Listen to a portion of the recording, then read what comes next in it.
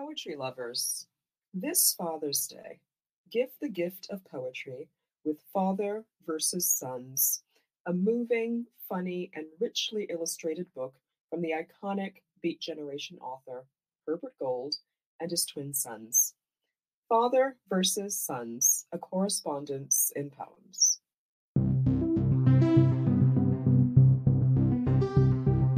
We hope you enjoy today's offering for Poem a Day, unarchived from the public domain and presented by the Academy of American Poets.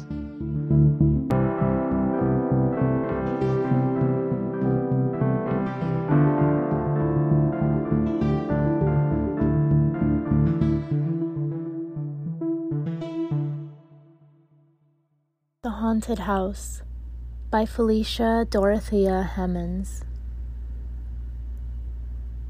I seem like one who treads alone some banquet hall deserted, whose lights are fled, whose garlands dead, and all but me departed. Thomas Moore, oft in the stilly night Scotch air. Seest thou yon grey gleaming hall, where the deep elm shadows fall? Voices that have left the earth long ago still are murmuring round its hearth, soft and low. Ever there, yet one alone, hath the gift to hear their tone. Guests come thither and depart, free of step and light of heart. Children with sweet visions blessed in the haunted chambers rest. One alone unslumbering lies when the night hath sealed all eyes, one quick heart and watchful ear listening for those whispers clear. Seest thou where the woodbine flowers o'er yon low porch hang in showers? Startling faces of the dead, pale yet sweet, one lone woman's entering tread there still meet. Some with young, smooth foreheads fair, faintly shining through bright hair. Some with reverend locks of snow, all buried long ago. All from under deep sea waves, or the flowers of foreign graves, or the old and bannered isle, where their high tombs gleam the while, rising, wandering, floating by, suddenly and silently, through their earthly home and place, but amidst another race. Wherefore unto one alone are those sounds and visions known?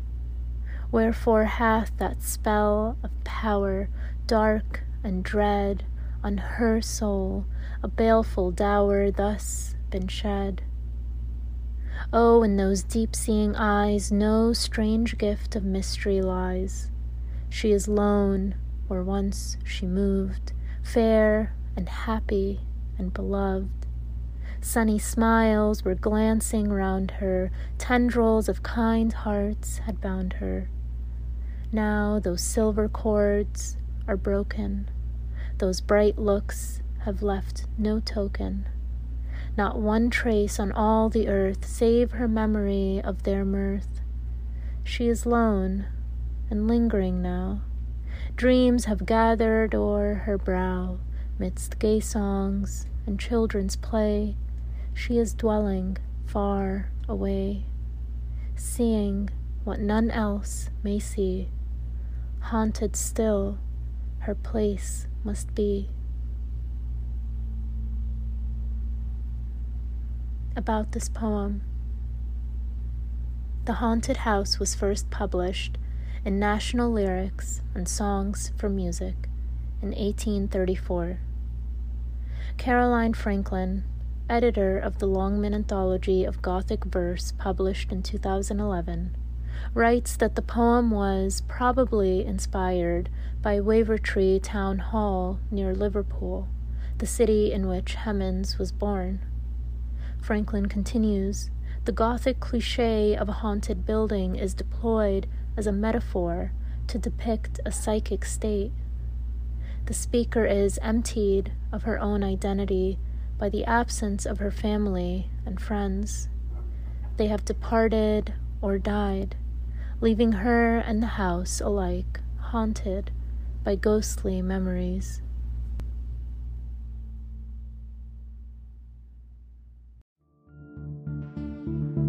Poem a Day is the original daily poetry series featuring new poems by today's poets. Produced by the Academy of American Poets, this free digital series is made possible by you, our readers and listeners.